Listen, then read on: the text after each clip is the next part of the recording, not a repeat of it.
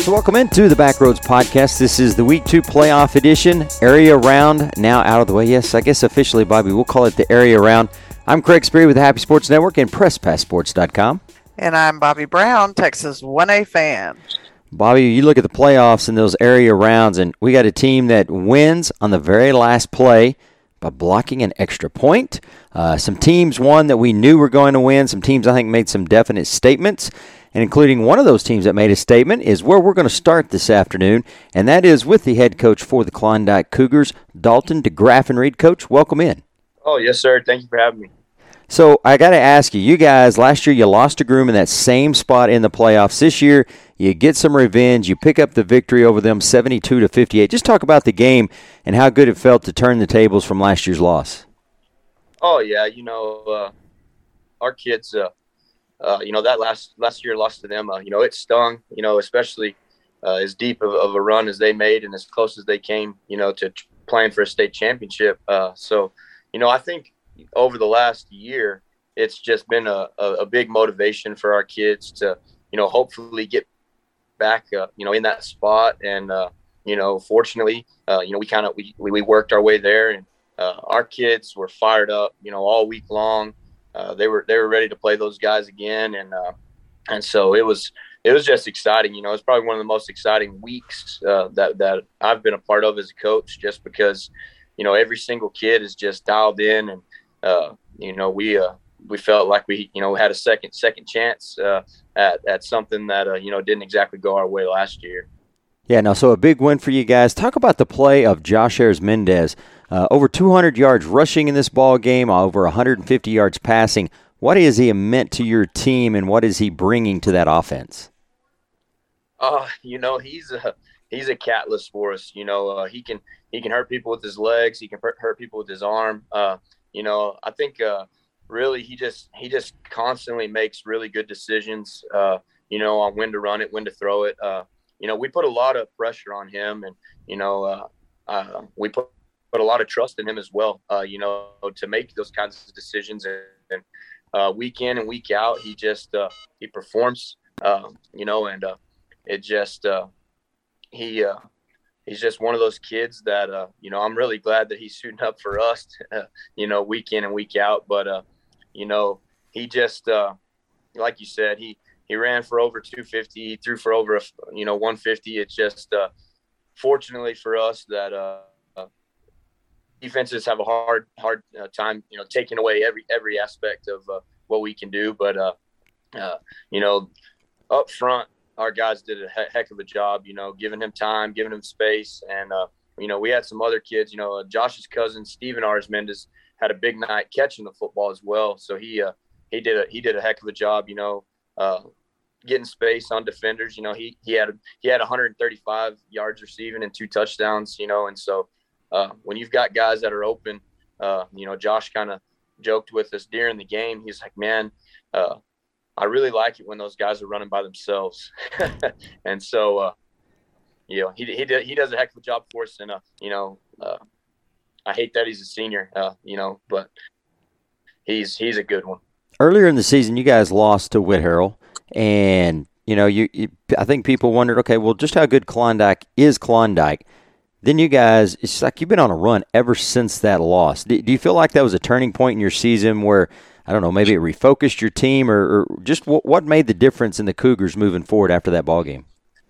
Oh, yeah, I've always been a firm believer that, your kids, they need to learn to lose, and that kind of sounds weird, but, that loss, like you said, it had a sense of refocus to it. We were banged up early in the year. One of our two-way starters, we lost him week 1. Creed Warren, he had an injury week 1 that sidelined him for 8 weeks. And, when, in hindsight, it ended up helping us in the long run, just because, a freshman, Edgar Gonzalez, was able to, kind of fill that spot that Creed had left open. And he got a ton of experience, and it helped us a lot last Friday night against Groom. But, that loss against Whit Harrell early, they're a dang good football team. I think they're a lot better than a whole lot of people realize. That night, we were a little banged up, and then Bobby was there, and it was a little wet, to say the least. We had that 2-hour lightning delay, and then we go out and we turned the ball over a couple times, and Whit Harrell took advantage of it, and we just kind of dug ourselves in a hole that we ended up swimming in. Swimming is the correct in mud mostly. Yeah, our shoes that we wore that night as coaches, they have seen brighter days for sure. That I just remember as the game went, we just kept sinking deeper and deeper. Literally and figuratively. And so, I hope I don't ever have to play in that much mud and water again.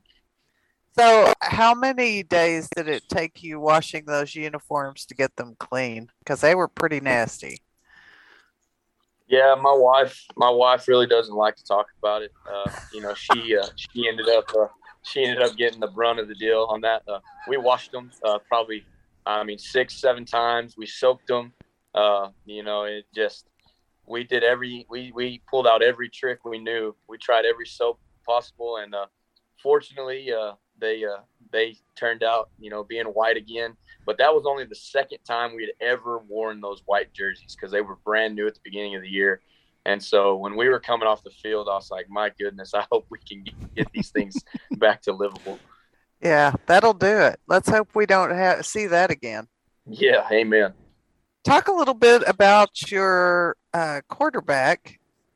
I know that he had a brother, Kyler Pepper, that played last year, and it seems like he was just ready to step right into that position. Can you talk about that a little bit? Yeah, so our quarterback is, Colby Pepper. He's a sophomore.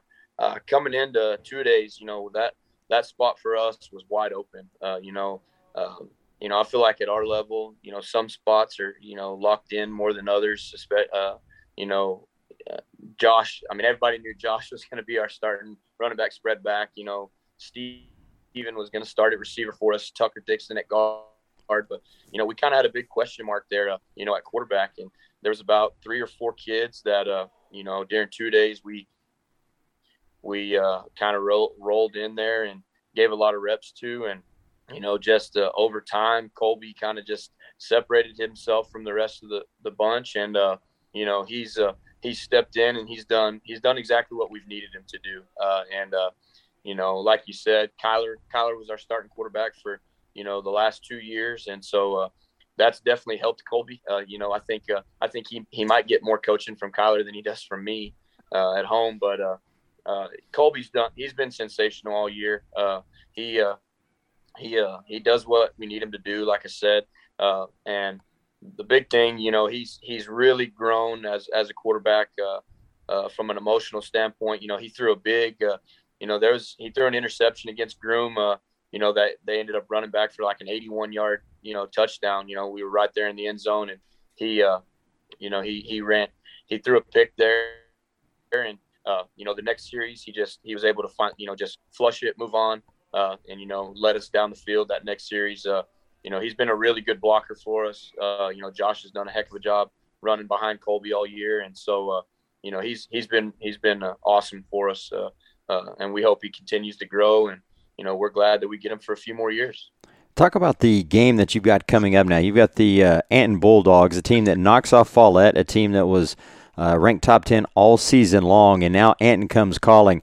Sergio Champion leads that offense. Talk about what you've got to do as a team to not only be successful, but to get past Anton. Yeah, like you said, they've been in the top 10 all season long. And that's by no mistake.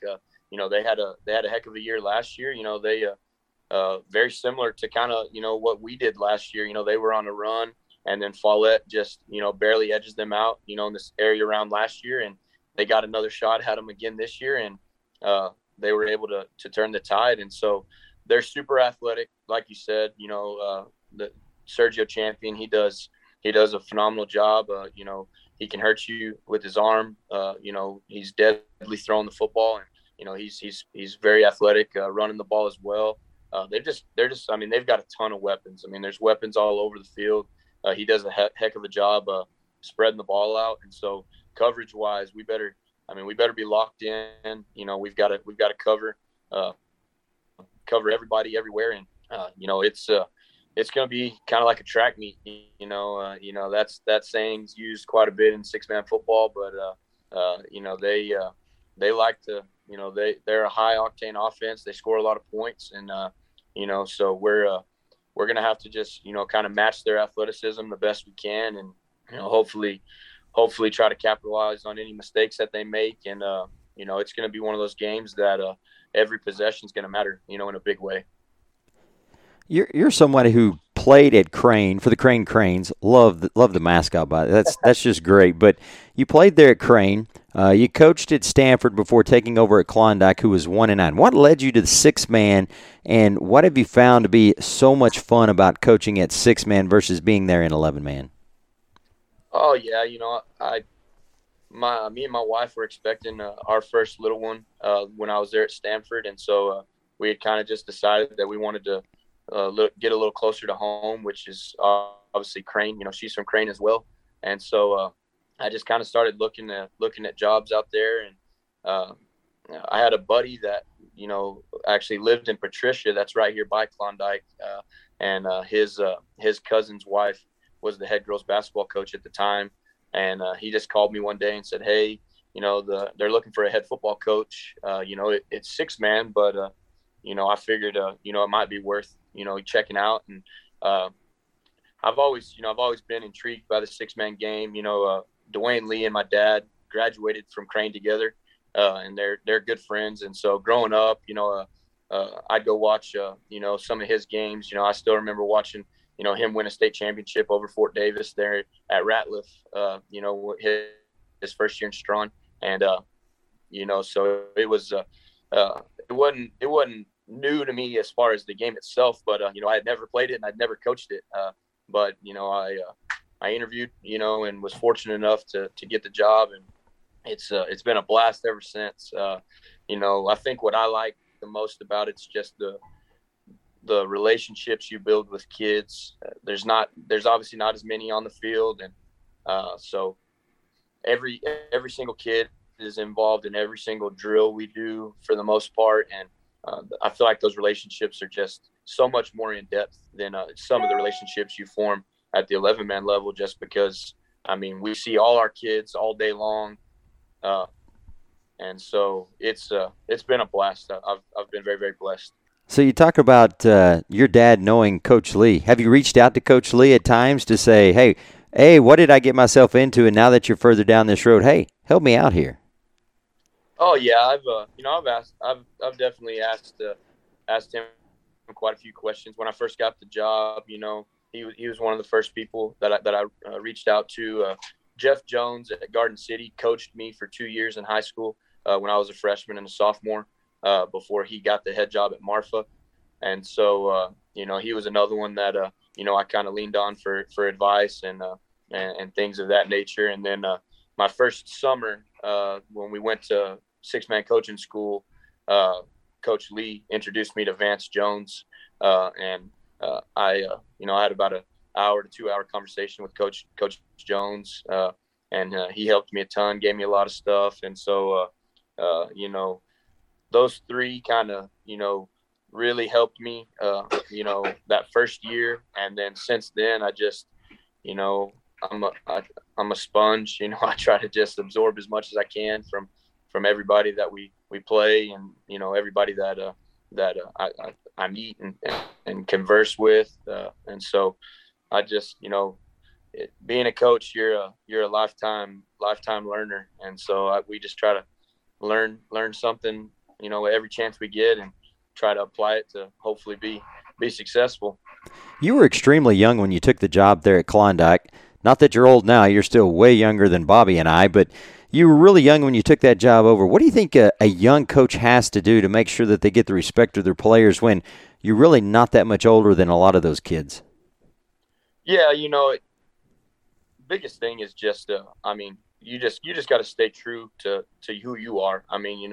Kids are smart, even though they act dumb, they're smart, and they know after knowing someone for long enough, especially, when they're around them every day.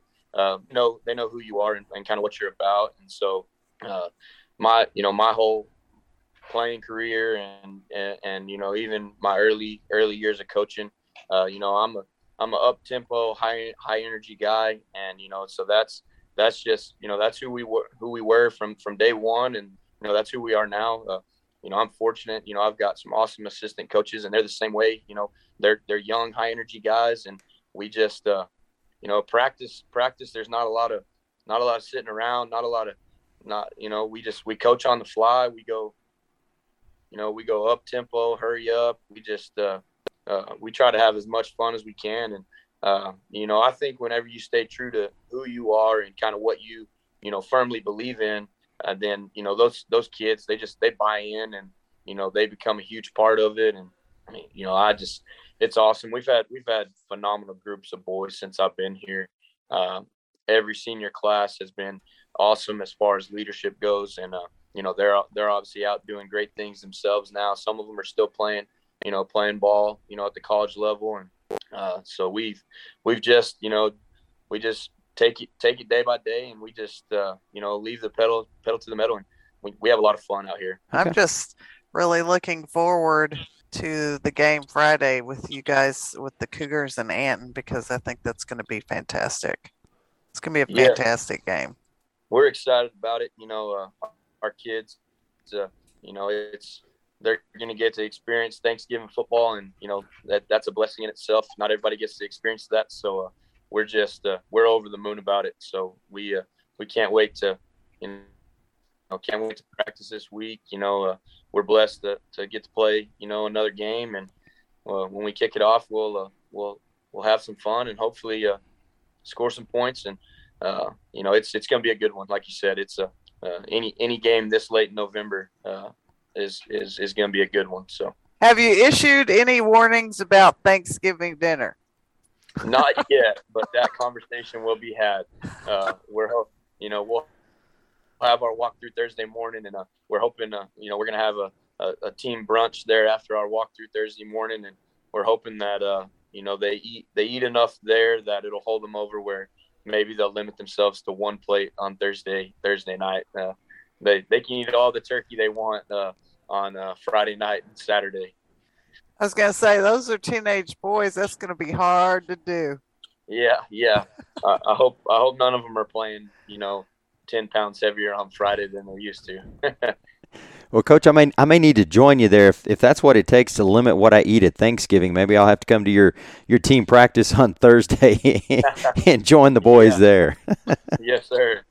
Well, Coach, we do appreciate you joining us here this afternoon. Good luck to your Klondike Cougars taking on Anton this week. Yes, sir. Thank you all. It was great to have Coach DeGraffenreid on with us. His Klondike Cougars takeout Groom 72-58. He talked about Josh Arsmendez, 154 yards passing, 3 touchdowns, 253 yards rushing, 2 touchdowns there. I talked about Steven with 135 yards receiving, and Creed Warren, that's a name he mentioned, and we hadn't heard, and that's a big one. Happy has seen the same thing. You lose a player at the start of the season, you get them back heading into the playoffs, and it makes a huge difference. And Warren was 73 yards receiving, he had a touchdown and a rushing touchdown in that ball game. The Cougars now move on to face Anton, who defeated Follett 72-48. Sergio Champion, 5 touchdowns. Gage Garcia, 3 touchdowns rushing. And now Anton and Klondike coming up. And we'll get to all those games after we kind of go through all these. But I tell you what, Bobby, and we talked about it with Coach DeGraffenreid, Klondike has played so well since that Whit Harrell game. And, I almost wonder if people maybe thought, decided that they just weren't the team that they thought when they lost that game to Whit Harrell, and that's been a huge mistake. It really has. I was at that game, and it was just a strange game all the way around. But you're right. After they got beat, and they've all of a sudden come out of the woodwork and said, hey, we're much better than what you think we are. So, in a sense, they're kind of the sleeper because no one really thought that they were going to do well after getting beat by Whit Harrell. So I think that probably had a little positivity to it. And as Coach DeGraffenreid indicated a while ago, when he said, sometimes it's good to lose. And he's right. When teams like that lose early to someone they shouldn't lose to, it kind of gets their attention sometimes. It definitely does. So let's just stay in Division Two as we run through the area round, and it's funny because I call it the area round. You can call it the regional semifinals. Oh, let's stick with area.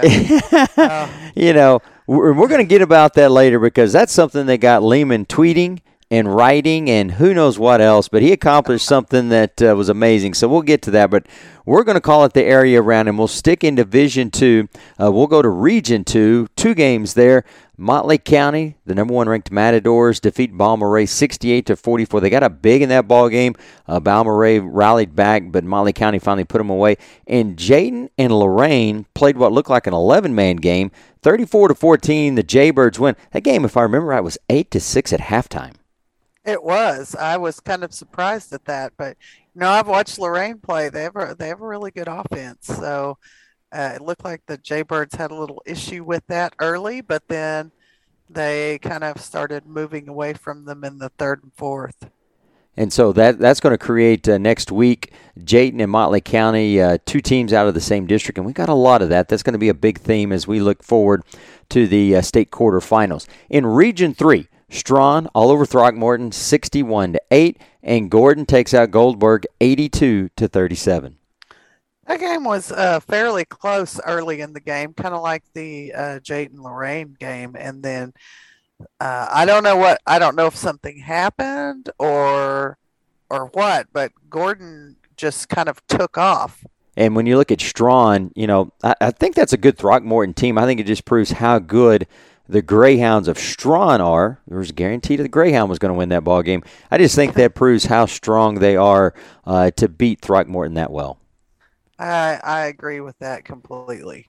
Now on to Region 4, where Oakwood. Now this one surprised. Oakwood beating Cherokee. I don't know that necessarily surprised me, but to defeat them 52-16, that I thought was impressive. And then Richland Springs all over Oglesby 53-0. Yeah, both of those games. I was surprised Cherokee was beat by Oakwood, but it looks like those Panthers, they got in the playoffs and they're ready to run.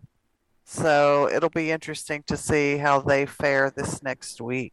And then we talk about Richland Springs. Jaden Bryant, 9 carries, 93 yards, 2 touchdowns, 1 pass, 1 completion, and a 20-yard touchdown pass out of that.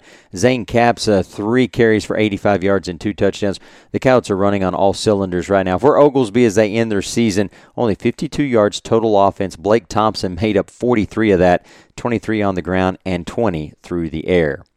So let's move up now to Division 1, and we'll start in Region 1. Valley takes out Spurs 66-54. Some kid named Jackson Edwards is back and really making the Patriots dangerous. 237 yards rushing, 5 touchdowns. He also had a punt return for a touchdown. His running mate, Blake Beard, 218 yards rushing and a touchdown. Parker Hartman from his safety position, 9 tackles and 2 interceptions. And then the last time this year, we'll say LeJean Walker, 282 yards rushing, 5 touchdowns, 3 of 6 through the air and 50 yards. And Corey Hamilton, 13 carries for 55 yards and a touchdown. He also had 6 tackles in that ball game. But Spur, really what did them in is 4 turnovers in this game to the Patriots. Yes. Also, they lost several key players to injuries during that game. I believe their quarterback went out in the second quarter. And, when you lose a key position like that, it kind of destroys your offense. But, Valley is just rolling on all cylinders.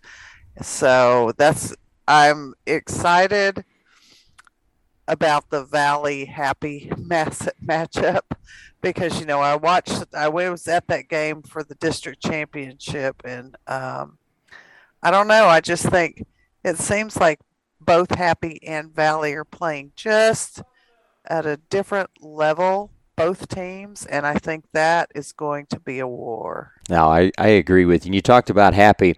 They finally get by their kryptonite, the Borden County Coyotes, 61-35.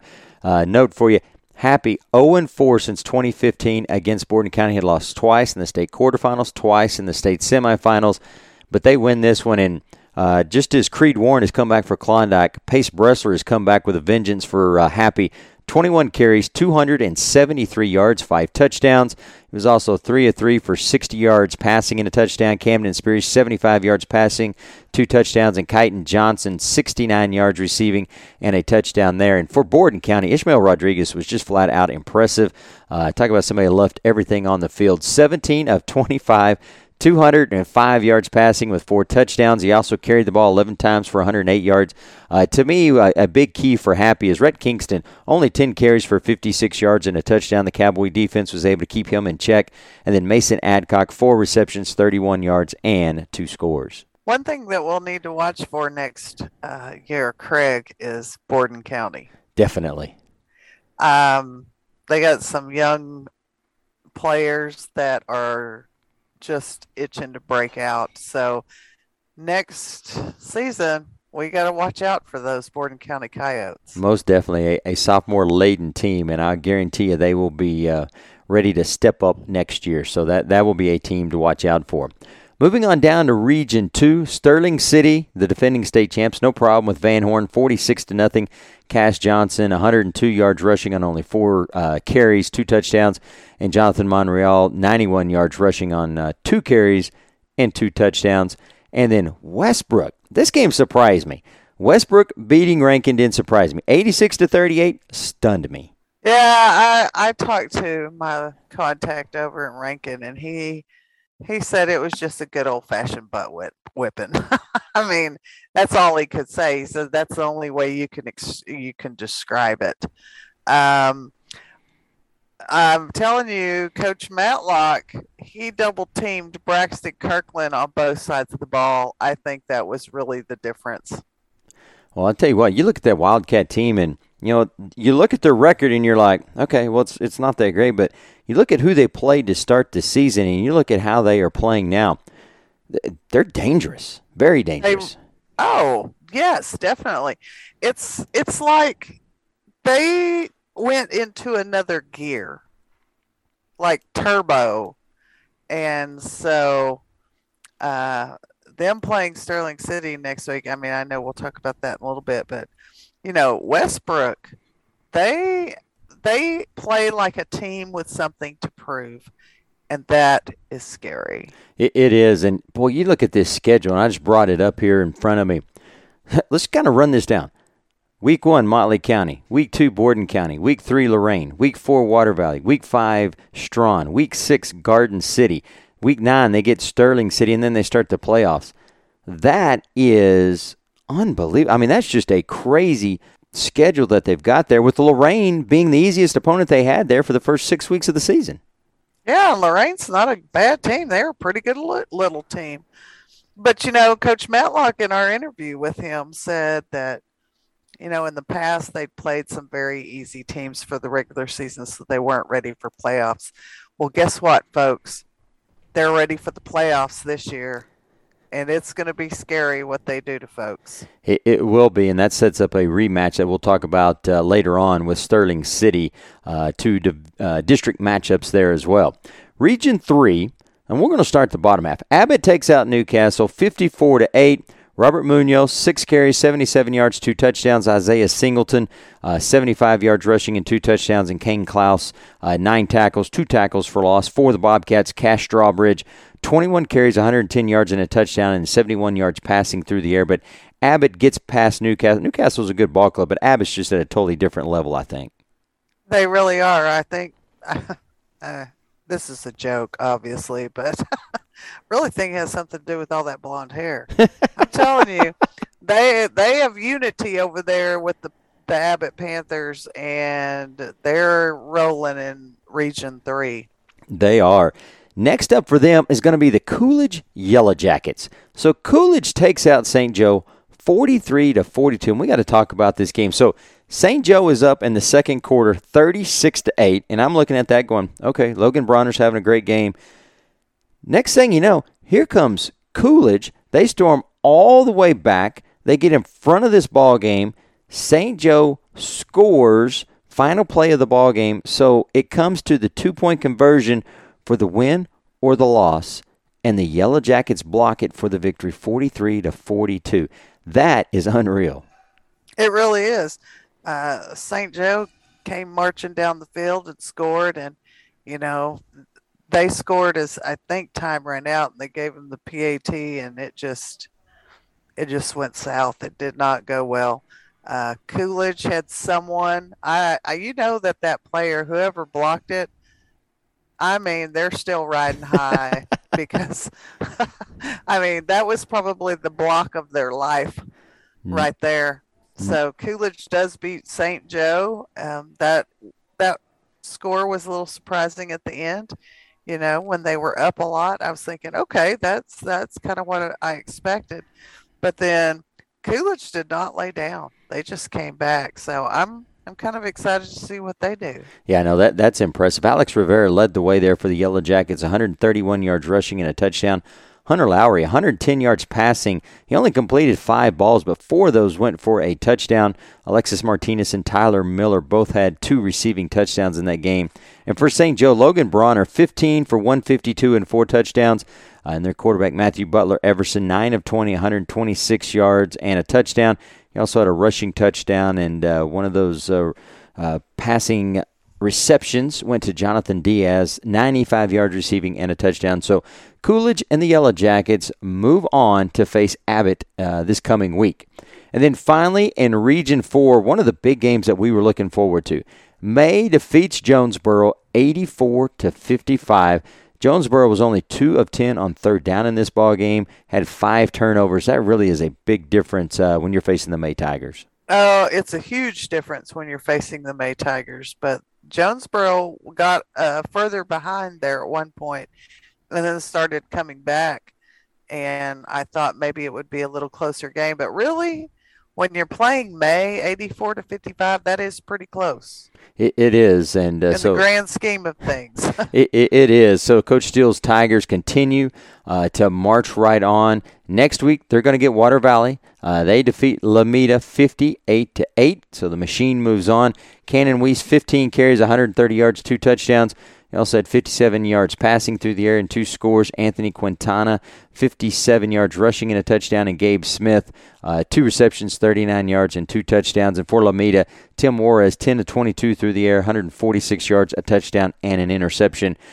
And so let's get right to it. Let's look at now what's going to be the state quarterfinals or regional finals, whichever you want to call them. We look at the brackets, it says state quarterfinals, so we'll start there. And we have to start, I think, in Division I, Region 4. This May Water Valley game is going to be fantastic. I plan to be there. I don't blame you. I love all football, but when you know that there's going to be a war, kind of like with Klondike and Anton, same is going to go for May and Water Valley, and I am so excited for that game. That's on Saturday at 6. It's going to be at Robert Lee. That's an awesome 6-man facility that they have there in Robert Lee. So we're trying to get permissions to broadcast that game. We're just waiting on a few things. And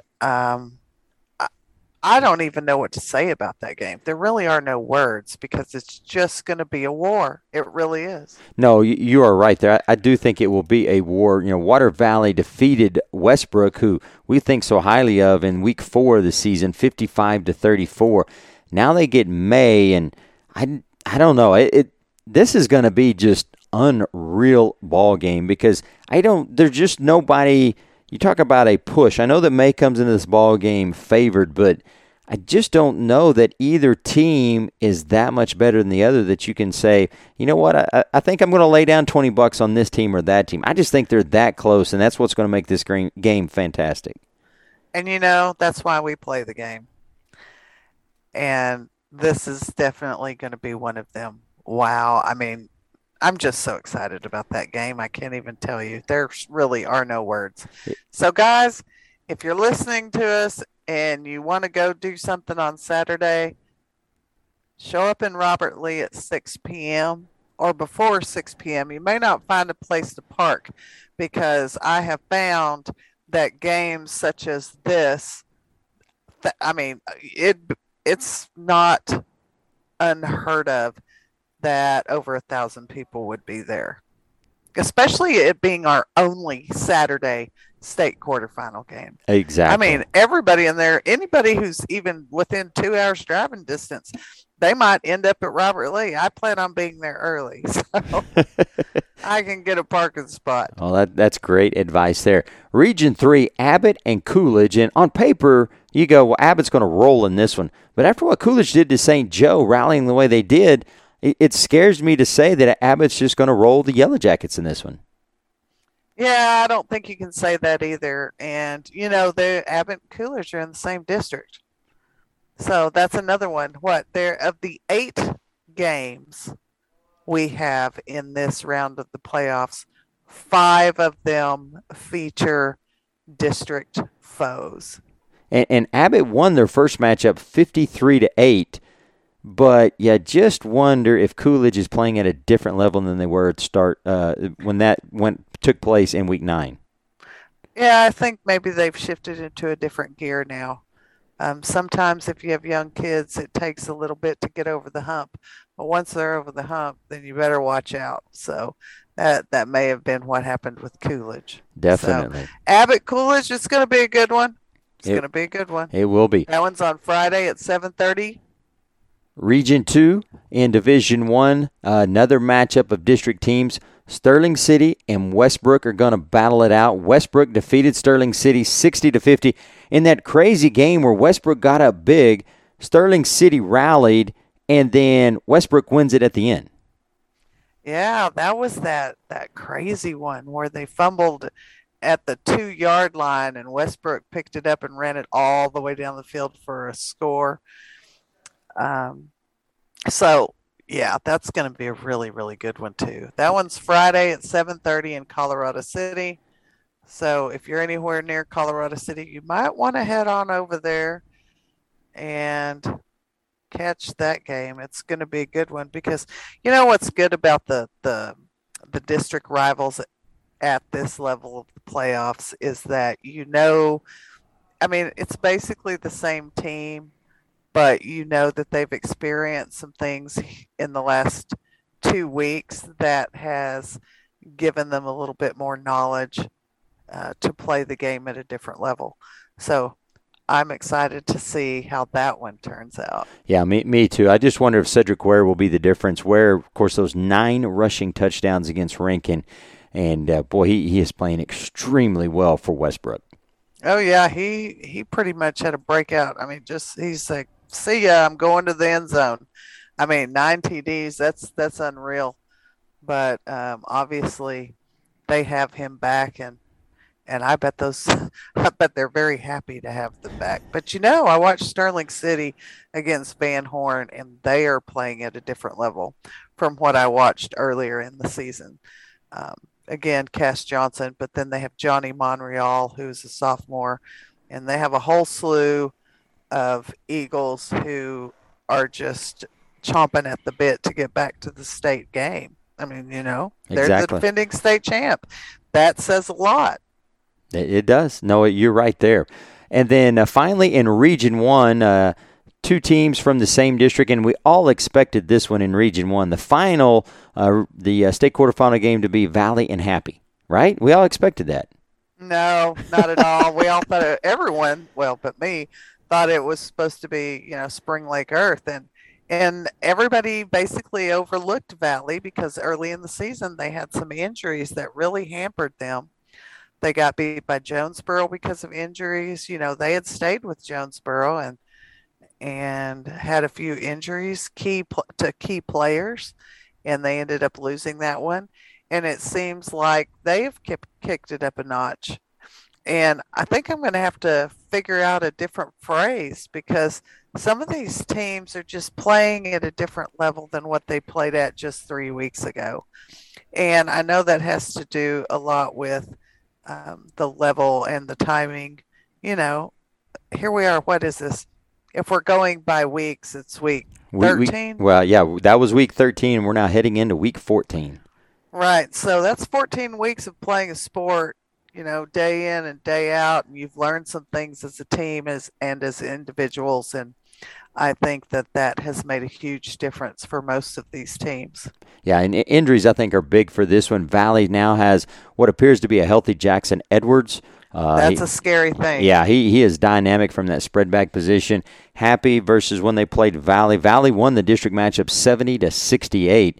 And Happy now has Pace Bressler and Kyton Johnson in uniform where they didn't in that ball game. So two, I don't want to say different looking teams, just two teams that have gotten back some key pieces should set up a great matchup Friday night in Dimmitt at 6 o'clock. Well, and another thing I think Happy has the leg up on Valley a little bit is it's supposed to be cold Friday. And that far north in Dimmitt, that's basically even on the scale with where Happy plays in the cold. And so this makes a huge difference because when I used to drive from Jayton to Lubbock, I'd have to go up on the cap. And once you get up on the cap, the temp drops 8 degrees. That's a big drop. It is. And that's a daily thing. So, I think Happy will be more prepared to play in the cold than Valley. Will that make a difference? Who knows? Sometimes it does. Sometimes it doesn't. You are right there. Let's drop down to Division II. Of course, we already talked about Anton and Klondike. And I'm with you. I think that is going to be another fantastic matchup. That's a good thing. When you look at the 8 games that are scheduled, I don't know. I mean, there might be a game or two in there that might get away, but so many of these appear to be so evenly matched up. Oh, I totally agree. I wish I could, how we talked about splitting ourselves in 2 earlier this season of the podcast. Yeah, I'd like to split myself into 7 different people besides the one I am now so I can go to all of these games. I mean, they're all going to be good. Definitely. In Region 2 there, another district matchup, Jayton and Motley County doing battle. Of course, Motley County won that matchup between those two ball clubs earlier in the season. And Matadors just continue to move on. Yeah, Jayton fell in that one 82-36. But, to me, it is much harder to play a team the second time because you're just that much more used to each other. And that wasn't that long ago. No, that game went on. That was 3 weeks ago, right? Yeah, that was the final game of the season, of the regular season. Right. So, kind of like the Strawn and Gordon game. That was the final game of the season. So that was just a few weeks ago. And I just don't know what's going to happen in that one. Yeah. Because in the last game of the season, Motley County and Jayton were tied at 36 at half. And then Motley County just kind of put it away. But, yeah, it'll be interesting to see. They play in Idalou Friday night at 6, which is a little odd because it's about the same distance from both, but, they're below the cap. So Obviously, I have a dividing line of the Cap Rocks. So. Oh, there you go. Well, and Coach Staniland's going to be looking. He won his 100th victory this last week there in Jayton. And so both Stanilands in the playoffs. And Josh Staniland going to be looking for victory 101 against his rivals, the Motley County Matadors. And then you talked about it, Gordon and Strawn. And I got to ask you, so this game was originally scheduled to take place on Wednesday night, which I thought was a little odd, but then I thought, well, they just played each other not too long ago, so maybe that's why they're willing to do that. But then they move it to Friday night. What's going on with the movement of the game in that one? I don't know. I didn't ask. I find it is best not to ask silly questions like that during the playoffs, especially if the state quarterfinal round. But I'm sure I'll ask at some point. Maybe I'll just impart that knowledge once I get it. But, on the UIL bracket, the dates are the 25th through the 27th. So the UIL may have stepped in. Gotcha. I don't know that. That is pure speculation on my part. So they may have, they even moved the host location as well. or maybe Dublin. I think it was originally supposed to be in Dublin. Yep. Maybe Dublin couldn't do it, and so they had to find a place that would do it. Maybe Breckenridge could only do it Friday. I mean, there are so many different reasons that that game could move. Definitely. You talk about needing places to play. I know Happy and Valley really struggled on Saturday because of all weeks to play, this is Thanksgiving weekend. So when you go somewhere, they've got to be able to staff what's going on at their facility. And during this weekend, Thanksgiving weekend, that is probably just so hard to accomplish. And I think we're all very lucky that we were able to find places to play because, you know, you're asking somewhere between 15 and 30 workers to show up and give up, you know, half of the day on their Thanksgiving weekend to help work a ball game that they theoretically have no interest in. That's true. And, you know, lots of people in smaller towns go out of town for Thanksgiving to their families. And so there's lots of people traveling, and you may not have 30 people that can volunteer. So, or will even be in town. So it is very difficult on this weekend specifically to get workers and find a good host location. It is. And then finally there in Region 4, Richland Springs and Oakwood. You know, on paper, you would say Richland Springs all day long. But to me, if you've made it to the state quarterfinals, that's a hard thing to say. It is. And obviously Oakwood I hate to say they came out of nowhere. They didn't come out of nowhere. It's just, you know, at the beginning, I think that the reason that stuck in my head is because it seems like at the beginning of the season, they were having a hard time finding games. And maybe COVID had a little bit to do with that, or wherever where they're located. But, you know, Oakwood Panthers, they deserve to be there.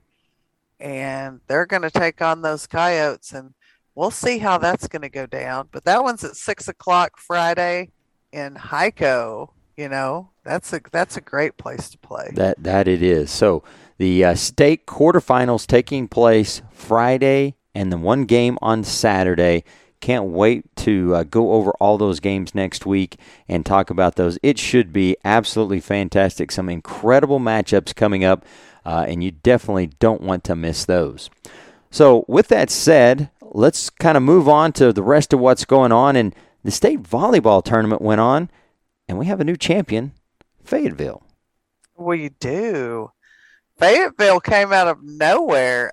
This was their first state tournament berth ever, and in the semifinals they played Sulphur Bluff, and in the finals they beat Blum in 3 sets. I think probably the most impressive thing is Brooklyn Yeager. I hope I said that correctly. She's a junior for Fayetteville, and she won the MVP of the championship game, and she had a state record of 40 kills. Wow. She also, in the semifinal game against Sulphur Bluff, tied another state record with 8 service aces. So the tournament team, and I am so sorry, I'm just going to say this right now, I'm sure I'm going to butcher some of these names. I started saying, looking at them, I can imagine you will. But I'm going to try really hard and, you know, maybe get an A for effort. Obviously, Brooklyn Yeager from Fayetteville was MVP. Kami Schley, sophomore from Fayetteville, made the all-tournament team, as did Maddie Novica, senior from Fayetteville. Addison Willingham, who's a sophomore from Blum. Ruby Rumor, sophomore from Blum. And Emma Scott, sophomore from Blum. What does that tell you? You know, what that tells me is we could see a Fayetteville-Blum rematch next year, because you got your MVP coming back, as well as an all-tournament player for Fayetteville, and 3 all-tournament players coming back for Blum. Wow, that's impressive.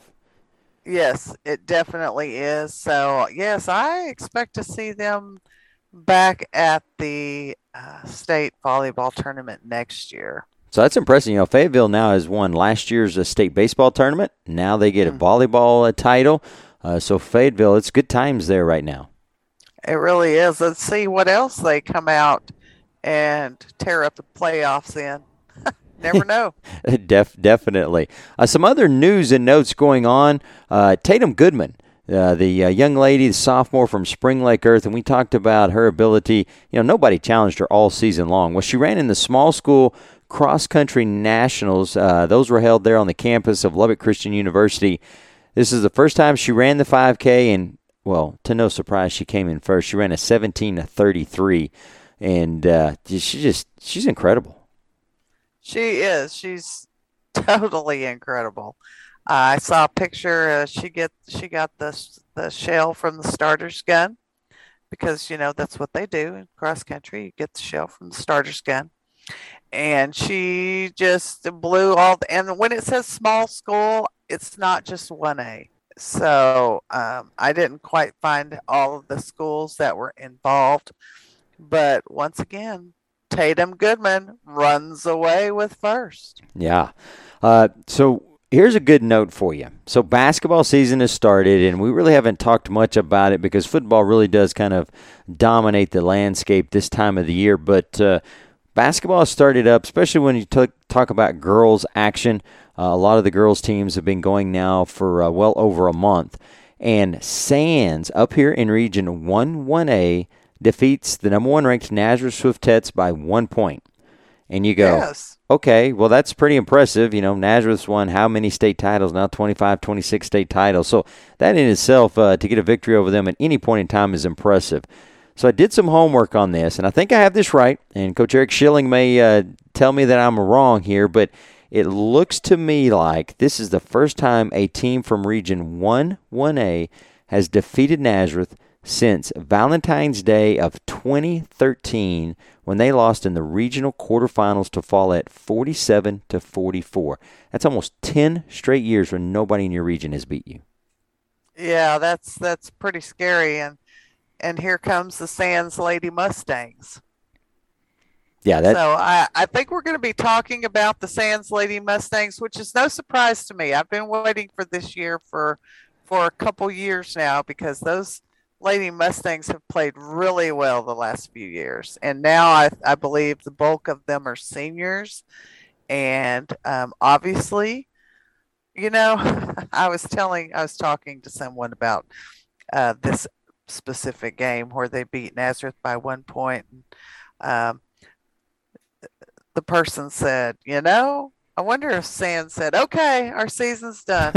I mean, that's how important it is, yes. You know, to beat Nazareth. It's especially in Region 1. Yeah.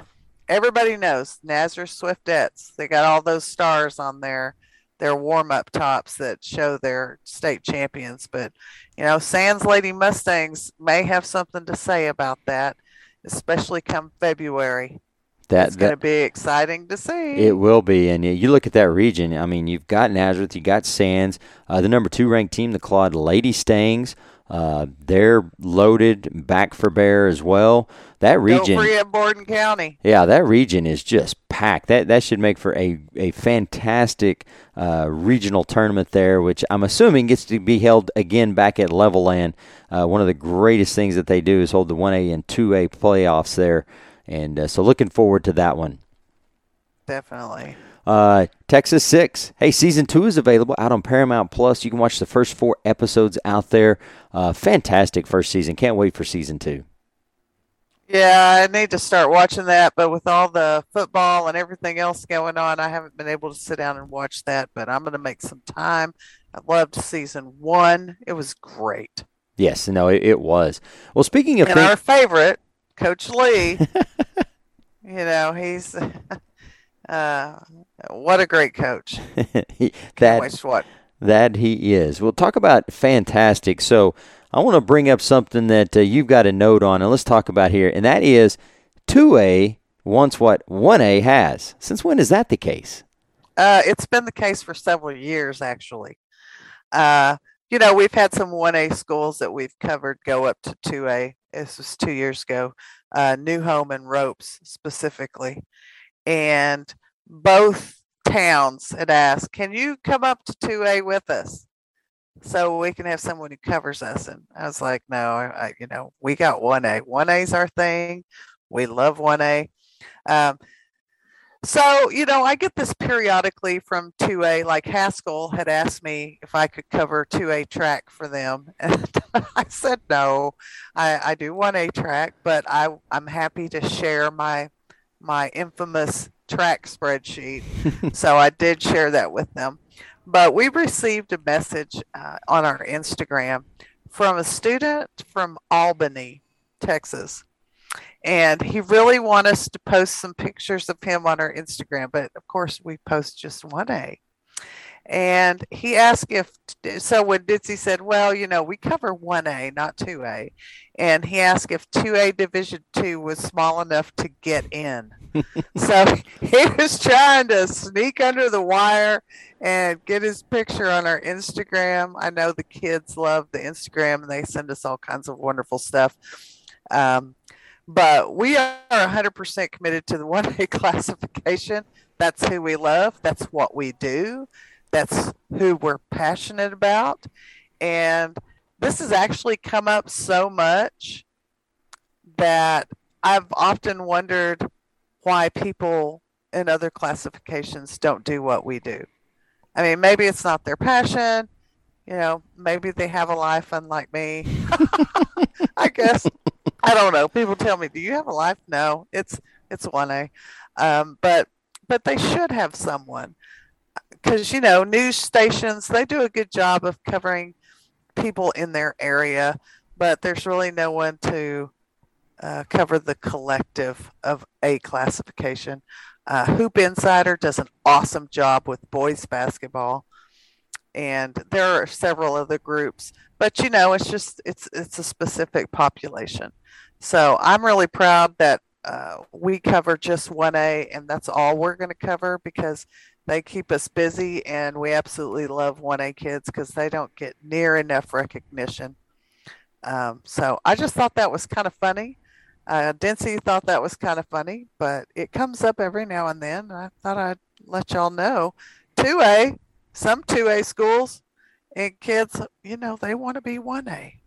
Well, so feel pretty good about where you're at. Exactly. No kidding there. Now let's finish up the show with a couple of things that make Lehman tweet. And one of those was him talking about the 1A bracket with the UIL. So Lehman decided to tweet at him, and then he decided to write him a 300-page documentary on how they should change things. But it could have been 300 pages. So it turns out Lehman didn't have to die on that hill that he was charging up. He did get the UIL to change the brackets, and now they read correctly. They do. Actually, they changed all but this last week, which was the problematic labeling on the bracket. And then he wrote and he said, thank you for updating the others, but can you please update this one specific tab to area? And so they did that very quickly. And so shout out to the UIL. They did it in the middle of the state volleyball tournament even, so they were pretty busy. So shout out to Lehman and the UIL. Lehman for charging up that hill and not dying on it because, we still have to talk about things that make Lehman tweet. Speaking of that, Lehman did tweet about Strawn versus Gordon coming up this week in the state quarterfinal round. And he said, this is what he said, top 10 greatest rivalries in Texas high school football. And he will throw hands on that. Now I have a hard time seeing Lehman throwing hands. Well, obviously the Strawn and Gordon game being top 10 greatest rivalry, he's going to do it then. So maybe we'll be able to watch that. If I were a fly on the wall, I'm telling you. Also, if you didn't read Lehman's article about the 1939 Van Horn Eagle team, you need to go do that. Go to 1A.com, go to the zone, and you'll see highlights from the hinterlands. And it's about the Van Horn Eagle team that was undefeated in 1939, but experienced some drama and some, no social media, barely any phones on the wall back then. I mean, 1939. Come on. Well, there was a phone on the wall, but when you picked it up, you could have had your neighbor down the road on it. That's right. Yeah, you had to go through the operator. But it seems that a neighboring town in the same district decided to bring up some rumors about how Van Horn was playing illegal or ineligible players. And so it was a war in the newspaper.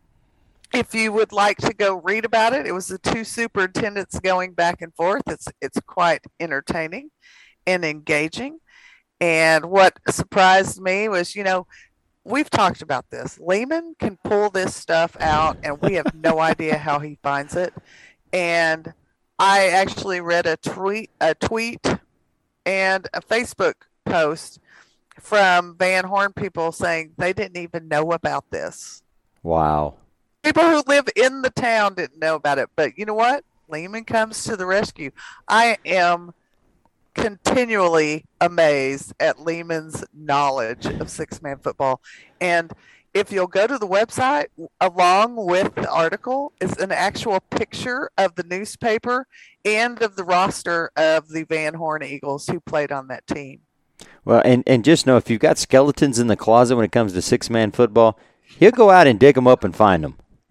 He will, and he'll find a picture to go along with it. I'm telling you, he's amazing. He has amazed me so many times I can't even tell you. That's funny.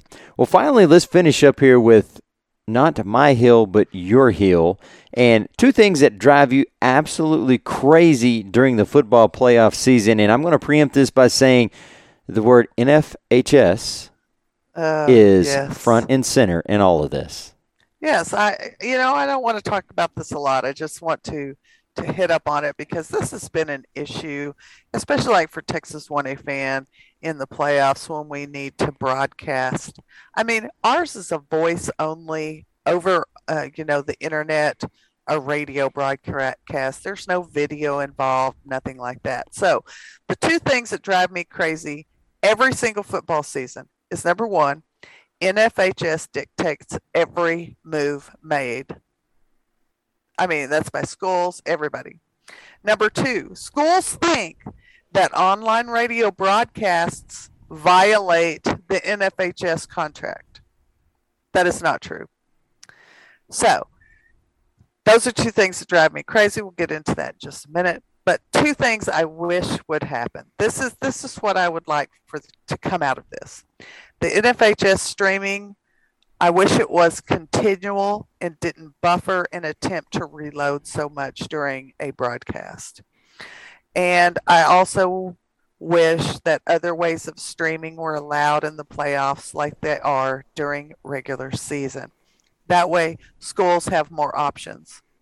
So I got on my horse, as you know. I jumped up on my box, I guess I should say.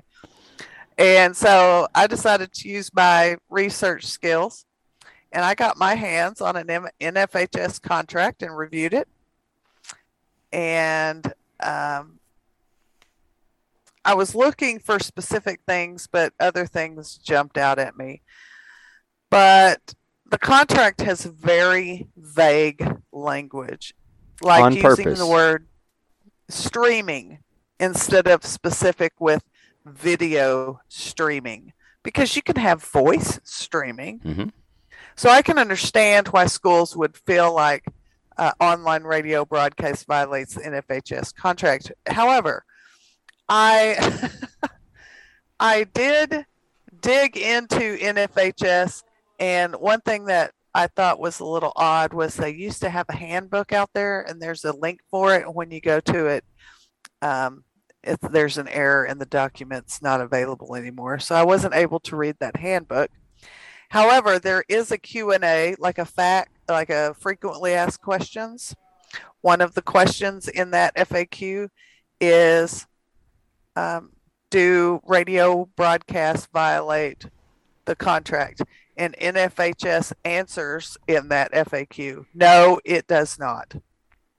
So there's your answer, folks. So in all my, I guess I may be a little bit like Lehman and went down the rabbit hole a little bit. I also found where many schools who have contracts with NFHS are trying to get out of them. The number one reason, and I'm just reporting this, I don't know because I've never called their customer service line, but they don't. It seems that schools complain that NFHS does not provide customer service in a timely manner, and also that streaming often fails during an event. Often. And I can attest to that because more than once we, as a subscription holder, have attempted to watch an event only for it to not happen because of buffering issues or what have you. And we complain about it, and we don't really get an apology. It's just we'll refund this month's subscription to you. Well, no, that did me no good. This isn't like you're going out to rent a video and turning right around and going, oh, okay, so now I can go see it. No, this is a live sporting event that you're paying a subscription service for, and you expect it to be there. You do, and more times than not, when I can't make it to some state event to cover it, or I have someone else covering it, I still like to watch it. So I'll go. I have a subscription with NFHS, and so I pay the monthly fee, and I'll try to go watch it, and it's constant buffering and streaming, and it's so extremely frustrating. And nowadays, especially after the pandemic, I said the dreaded word, but I mean these are the days we live in. There are a lot of grandparents and uncles and aunts that really want to go see a kid in the state tournament or game, but can't because maybe they have health issues, or maybe something's happened, or maybe they can't leave the house for some reason. You want them to be able to watch that uninterrupted, and that seems to never happen. So what I would wish more than anything is that something is done to get into the 21st century using today's technology, where there should be very little, if any, buffering or reloading. Hopefully they get that fixed soon. I mean, I've been waiting for at least 5 years for that to get fixed, and it's not been fixed. So I have very little hope. I still have a little tiny hope that happens, not just for me, but for all the grandparents, aunts and uncles, and anybody who wants to watch the game, especially if you're paying for it. You're paying for a product, you expect it to work. And hopefully they'll start providing better service, customer service to schools. So now I am stepping down off my box, but know that this is at the top of my list. So, I mean, I don't know if this is a thing, if the UIL ever listens to our podcast, but if you are, please do something about that.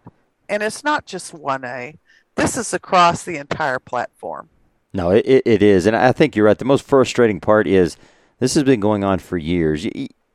Sometimes things happen and you'll have a segment in there and you're like, well, it's just been a really bad month or a bad couple of months. This has been ongoing for, as you said, 5+ years. And that is the disappointing part, that people are paying subscription money for something that it doesn't appear anybody wants to fix. Yeah, that's the sad part. And that's the frustrating part. And I think that's why people get so upset with the NFHS, because it seems like they have, they're just not going to fix it. And I just don't understand that, especially, companies, you expect them to do, provide the service that they're supposed to. So I'm going to hold out just a little bit more hope. It may last another year. It may not. We'll see.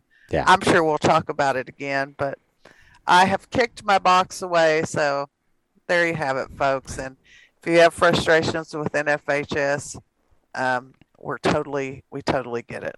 Definitely we do. Well, Bobby, that's going to wrap it up. This is week 2 in the playoff edition of the Backroads Podcast. Looked at the area around, talked about the state quarterfinals coming up, and next week we will give you all the stats and stories behind those ball games and get you ready for, believe it or not, the state semifinals. But until then, I'm Craig Spear with the Happy Sports Network and PressPassSports.com. And I'm Bobby Brown, Texas 1A fan. Remember, folks, get out and watch one of these games. We have it up on the website if you can't remember. It's there all the time. And enjoy it, cheer, enjoy the electricity, because guess what? Football withdrawals are coming. I hate to break it to you. Go forward this week and do a little good for someone.